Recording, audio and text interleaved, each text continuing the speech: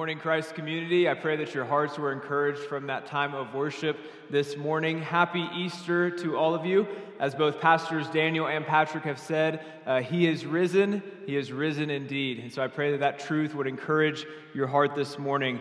As many of you were as well, was so encouraged by our Good Friday service and just what Pastor Daniel and the team were able to do. I pray that you were able to join us, or if not, at least go back and watch it. But with the somberness and with the reflection of Good Friday comes the joy of today, that we get to celebrate that Christ did not stay dead, but that He rose again. And that's encouraging for all of us, because glory does come after suffering. And a crown does come after the cross. So before I read today's passage from John chapter 20, and Pastor Jeff expounds upon the hope of the resurrection that we have, allow me to remind us of some of the truths that we have already seen as we've been working our way through John. So if we think back to John chapter 12, even as we looked at it last week in this triumphal entry as Jesus is riding into Jerusalem on a donkey. And He's fulfilling prophecy from Isaiah and from Zechariah, even from the end of Genesis. And so He's fulfilling this prophecy, and He's coming in. And the people have all of these expectations that they are placing on Him. They're crying out, Hosanna, and waving the palm branches and laying their cloaks out before Him. They have expectations of what Jesus will do for them. But it's a different expectation that He's going to meet. He's going to meet our greatest need in what He's going to do on the cross and what we're celebrating this weekend. So we see that from John chapter 12. And then from there it heads into the upper room. And we have this upper room discourse where Jesus is going to predict His betrayal, His arrest, even His coming crucifixion. He's even going to predict the denial by Peter. And then we look in John chapter 17 in this high priestly prayer that Jesus prays. And He prays for Himself, He prays for His disciples, and even prays for His future disciples, for us. And two things from that prayer stick out particularly. And the first is that He prays a prayer of presence. He prays that we would take hope knowing that one day we will be in His presence, that we will see our Lord Jesus face to face. And it's that truth that encourages us to keep living and keep expanding and keep fighting for the good fight today. But also with that prayer of presence, he prays particularly that we would be united, that while we are looking forward to being one day in His presence, that we would be united today. And so we remember that our unity comes first and foremost from the triune God that we serve, from the unity that is evident in the Godhead. And from that unity that we share with Christ now, then we can have a unity with one another. And then in chapter 18, we looked at the betrayal of Judas and the denial of Peter. And we recognize that how we in our sin are prone to betraying and denying our Lord. But praise God that Jesus never betrays us and He never denies us, and that He went to the cross on our behalf as the ultimate expression of love for us. And then in the second half of chapter 18, we have this farce of a trial, this mock of a trial as Jesus appears before Annas and Caiaphas and even Pilate. And all legal proceedings are kind of thrown out the window as Jesus appears before these people. And then in chapter 19, we have his crucifixion. We have the brutality of it as He was mocked and flogged and hung up between two criminals. And as He gave up His spirit, John tells us, He cries out, "It is finished." He had taken fully the cup of God's wrath. He had secured our reconciliation with the Father. And then His side, at the end of John chapter 19, His side was pierced as an evidence for His death. And He was buried in a borrowed tomb. So all of that, all of those hard things to read through and think through and meditate upon, all of that leads us to today, to Easter, to the best chapter in John chapter 20, on the greatest day of the Christian calendar, Resurrection Sunday. So would you follow along in your Bibles as I read from John chapter 20, starting in verse 1. On the first day of the week, Mary Magdalene came to the tomb early while it was still dark. She saw that the stone had been removed from the tomb, so she went running to Simon Peter and to the other disciple, the one Jesus loved, and said to them, They've taken the Lord out of the tomb, and we don't know where they've put him." At that, Peter and the other disciple went out heading for the tomb. The two were running together, but the other disciple outran Peter and got to the tomb first. Stooping down, he saw the linen cloths lying there, but he did not go in. Then, following him, Simon Peter also came. He entered the tomb and saw the linen cloths lying there. The wrapping that had been on his head was not lying with the linen cloths, but was folded up in a separate place by itself. The other disciple, who had reached the tomb first, then also went in, saw, and believed. For they did not yet understand the scripture that he must rise from the dead. Then the disciples returned to the place where they were staying. Would you pray with me? Father, I thank you for your faithfulness to us. I thank you that you sent your Son, Jesus Christ, as the ultimate expression of your love, to come and to die, but not to stay dead, but to rise again. And in so doing, defeating once and for all the powers of sin and death, and bringing about reconciliation where we can now cry out to you as Father.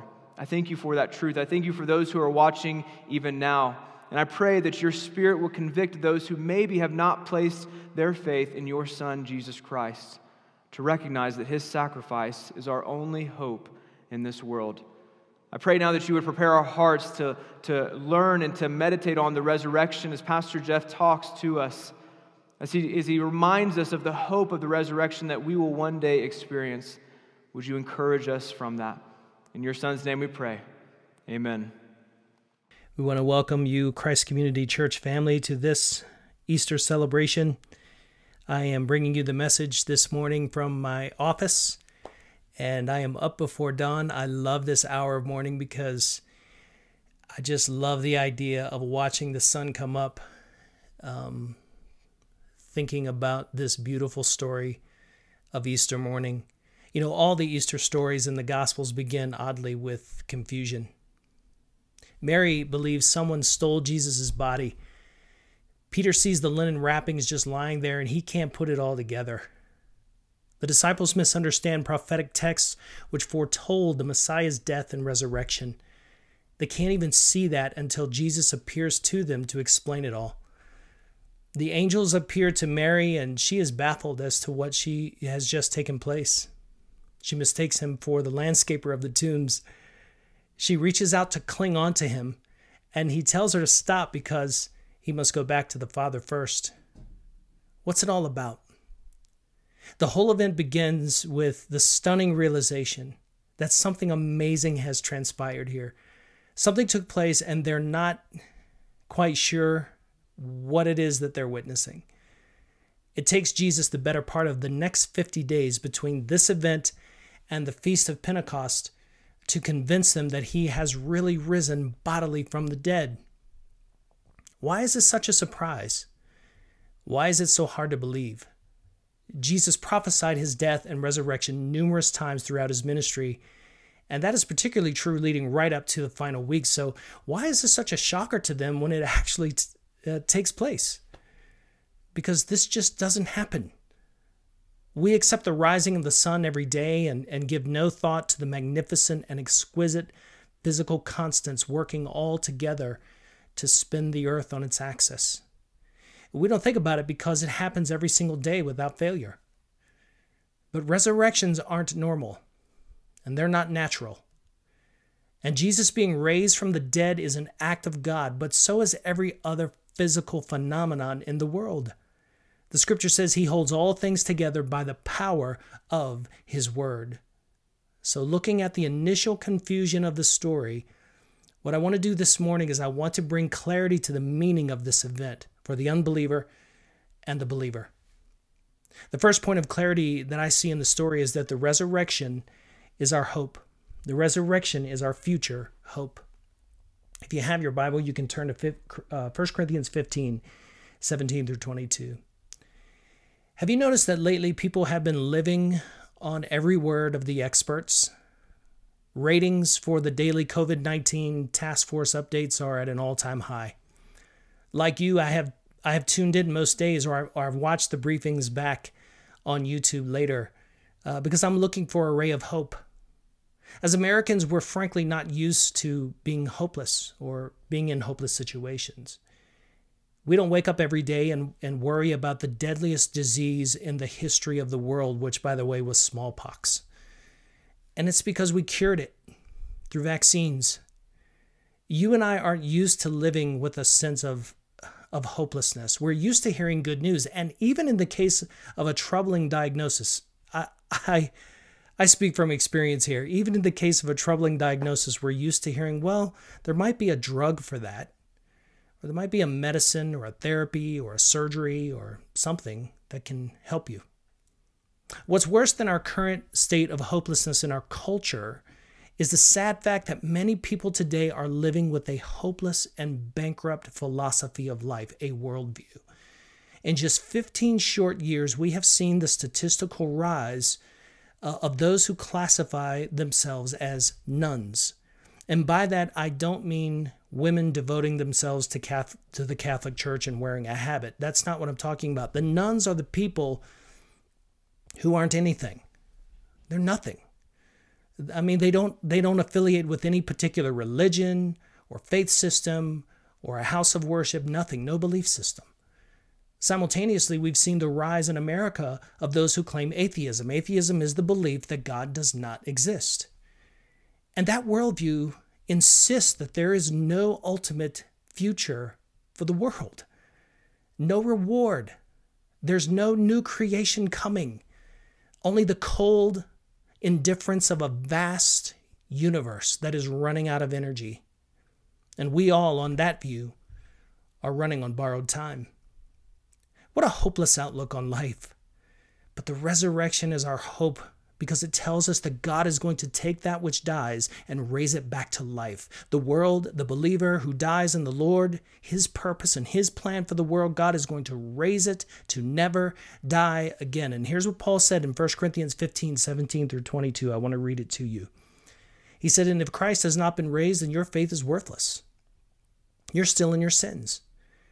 And those then who have fallen asleep in Christ have also perished. If we have put our hope in Christ for this life only, we should be pitied more than anyone.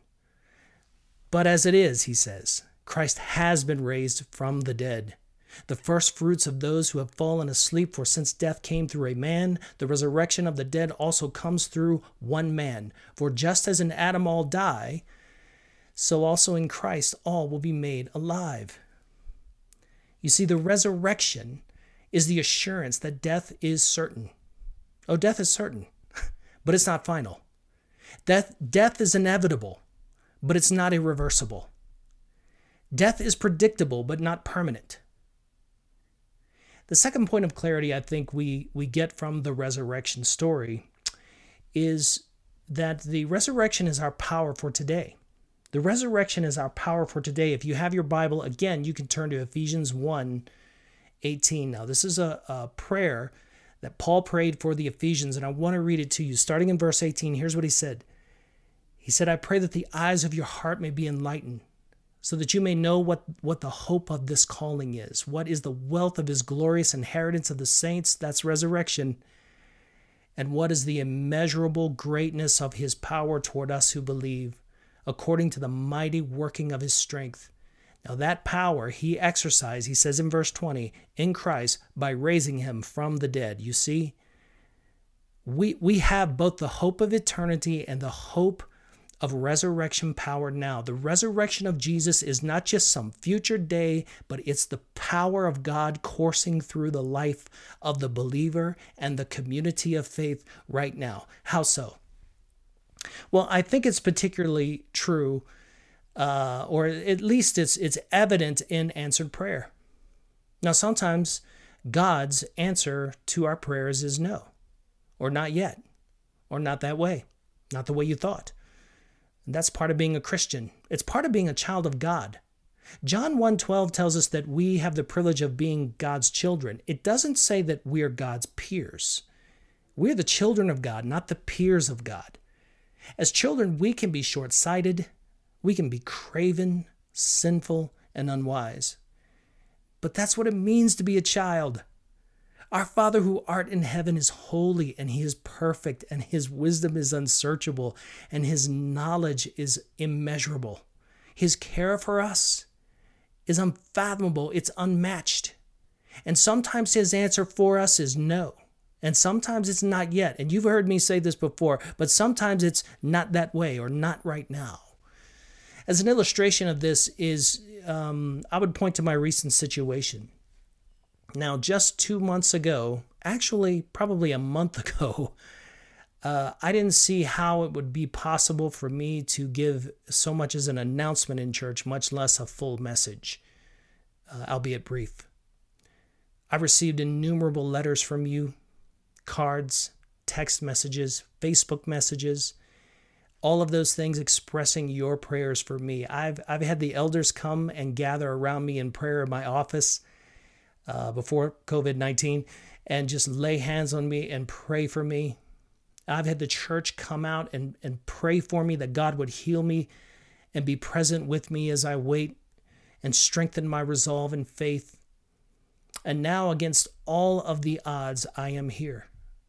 God is sovereign. God is gracious in his care. And his answer was, yes, but on my timetable, not yours. You can't tell me that God doesn't answer prayer still. You can't tell me that God doesn't bring his power to bear in the Christian life, because he does and he will. And God still raises the dead back to life. And he doesn't do it on our timetable all the time. And does he do it all the time? No. Does he do it on demand? Nope. But he does answer prayer. And he will answer yours. He does his work in resurrection power in and through his people. And we should expect him to do mighty wonders and works in our midst and for our world. And that's what faith is. Faith is trusting in God's character to perform his great and precious promises, even when all hope seems lost. And that's the story of resurrection morning. All hope was lost, and God did a miracle by raising a man from the dead, never to die again. But there's more to that story. An important detail that we don't want to overlook or dismiss. It's not just the power to see answered prayer, but it's also the power to endure all things. You see, the resurrection, the truth about the resurrection is that it comes after calamity. When prayers aren't answered, yes, and things don't go our way or as they're planned, the same Spirit that raised Jesus from the dead will give life to your mortal bodies and hope to your weary soul, power to endure all things, come what may. You see, the resurrection comes after calamity, not before it. The resurrection is the answer to the worst problem that you and I face and the greatest enemy that we face, and that's death. And the Christian life is full of trials and tribulation, disappointments, ups and downs, anxiety-inducing circumstances, and yes, even sometimes death. And Paul says in 1 Corinthians 15, 36, 42 through 46, I want to read that to you if I can. He says, what you sow does not come to life unless it dies. Note that. What you sow does not come to life unless it dies. And as for what you sow, you are not sowing the body that will be, but only a seed, perhaps of wheat or another grain. Then he says this, so it is with the resurrection of the dead, sown in corruption, raised in incorruption, sown in dishonor, raised in glory, sown in weakness, raised in power, sown a natural body, raised a spiritual body.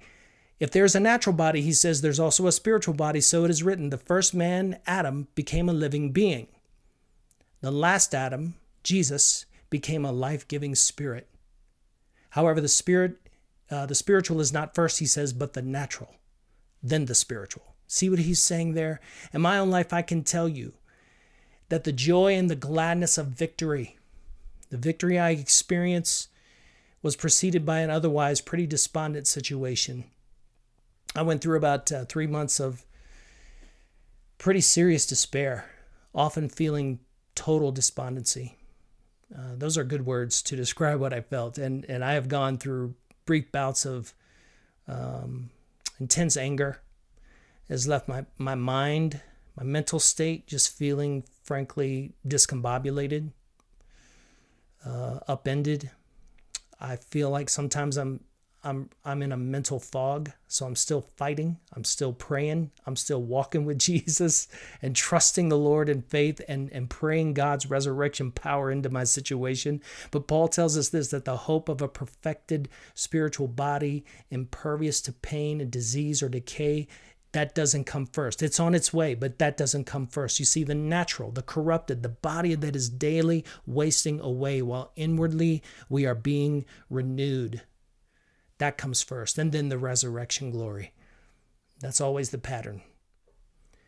First point of application is that we take courage as we put our hope in the Lord. Psalm 31:24 states, "Be strong and let your heart be courageous, all you who put your hope in the Lord." Putting your hope in the Lord in the midst of trials and living is what it means to live out the cross. I want to say that again. Putting your hope and your trust in the Lord in the midst of hardship, in the midst of suffering for our faith or suffering in our faith, that is what it means to live, to be the living embodiment of the message of the cross. You see, it's not just enough for us to believe and to affirm the creed, but the creed must become incarnational. We don't just believe in the doctrinal statement about the cross, man. We are carriers of the cross. Our lives are shaped and formed after the pattern of Jesus' suffering and his passion, which we so beautifully celebrated on Friday night. It is suffering before glory. It is death before new life. It is burial before resurrection. So we can't escape the order in which they come. The second is this. Second point of application for us is this. We point others to the hope of Jesus and his resurrection. In Matthew's gospel, he gives us an editorial quote, and it's in chapter 12 about Jesus. And the citation comes from Isaiah. And here's what it says. It says, "Here is my servant whom I have chosen, my beloved in whom I delight. I will put my spirit on him, and he will proclaim justice to the nations. He will not argue or shout on Fox News or CNN." You won't see him talking over other people on cable news. "And no one will hear his voice in the streets or on Facebook or tweeting out obnoxious truth tweets. He will not break a bruised reed, and he will not put out a smoldering wick until he has led justice to victory. The nations will put their hope in his name." And this is where it's all going. The nations are going to be led to put their hope in his name. You and I, we, the community of faith, we are leading the nations to put their hope in the name of Jesus and no other. So not only do we need to be carriers of his passion, I mean, we are carriers of his passion and his cross and the expectation of resurrected glory, but we need to lead the nations to see that justice has been swallowed up in the victory of the cross, and we are to lead others to resurrection hope. Resurrection hope. Thirdly, third point of application. We remind ourselves of the hope we have in Jesus through the ministry of the Holy Spirit. This is critical. Paul said in Romans 5:5, he says, this hope will not disappoint us because God's love has been poured out in our hearts through the Holy Spirit who was given to us. We do not just believe the doctrine of the Holy Spirit. Yes, we do, but we also experience the Spirit as a present, transforming reality, pouring out the love of God into our hearts. That's what the Holy Spirit does. And so the Holy Spirit, God's precious third person of that beautiful Trinity, he has been for me an absolute lifeline through Carrie's suffering and my own ordeal. And so you and I have this hope of resurrection glory in the future. We have the power of Jesus' resurrected life in us and in our community. And when we pray, God answers prayer. God does amazing, miraculous things, and he hears the cry of his people. And we're reminded that resurrection power always comes after, or the resurrection always comes after calamity, despair, situations that seem hopeless. And so this morning, I want you to have a blessed Easter. With your family, with everybody who's in your house right there, I hope your Easter morning is blessed. And until we meet again, I'll turn you back over to Daniel now for one final song. I love you guys. I miss you. Hopefully we'll see you soon.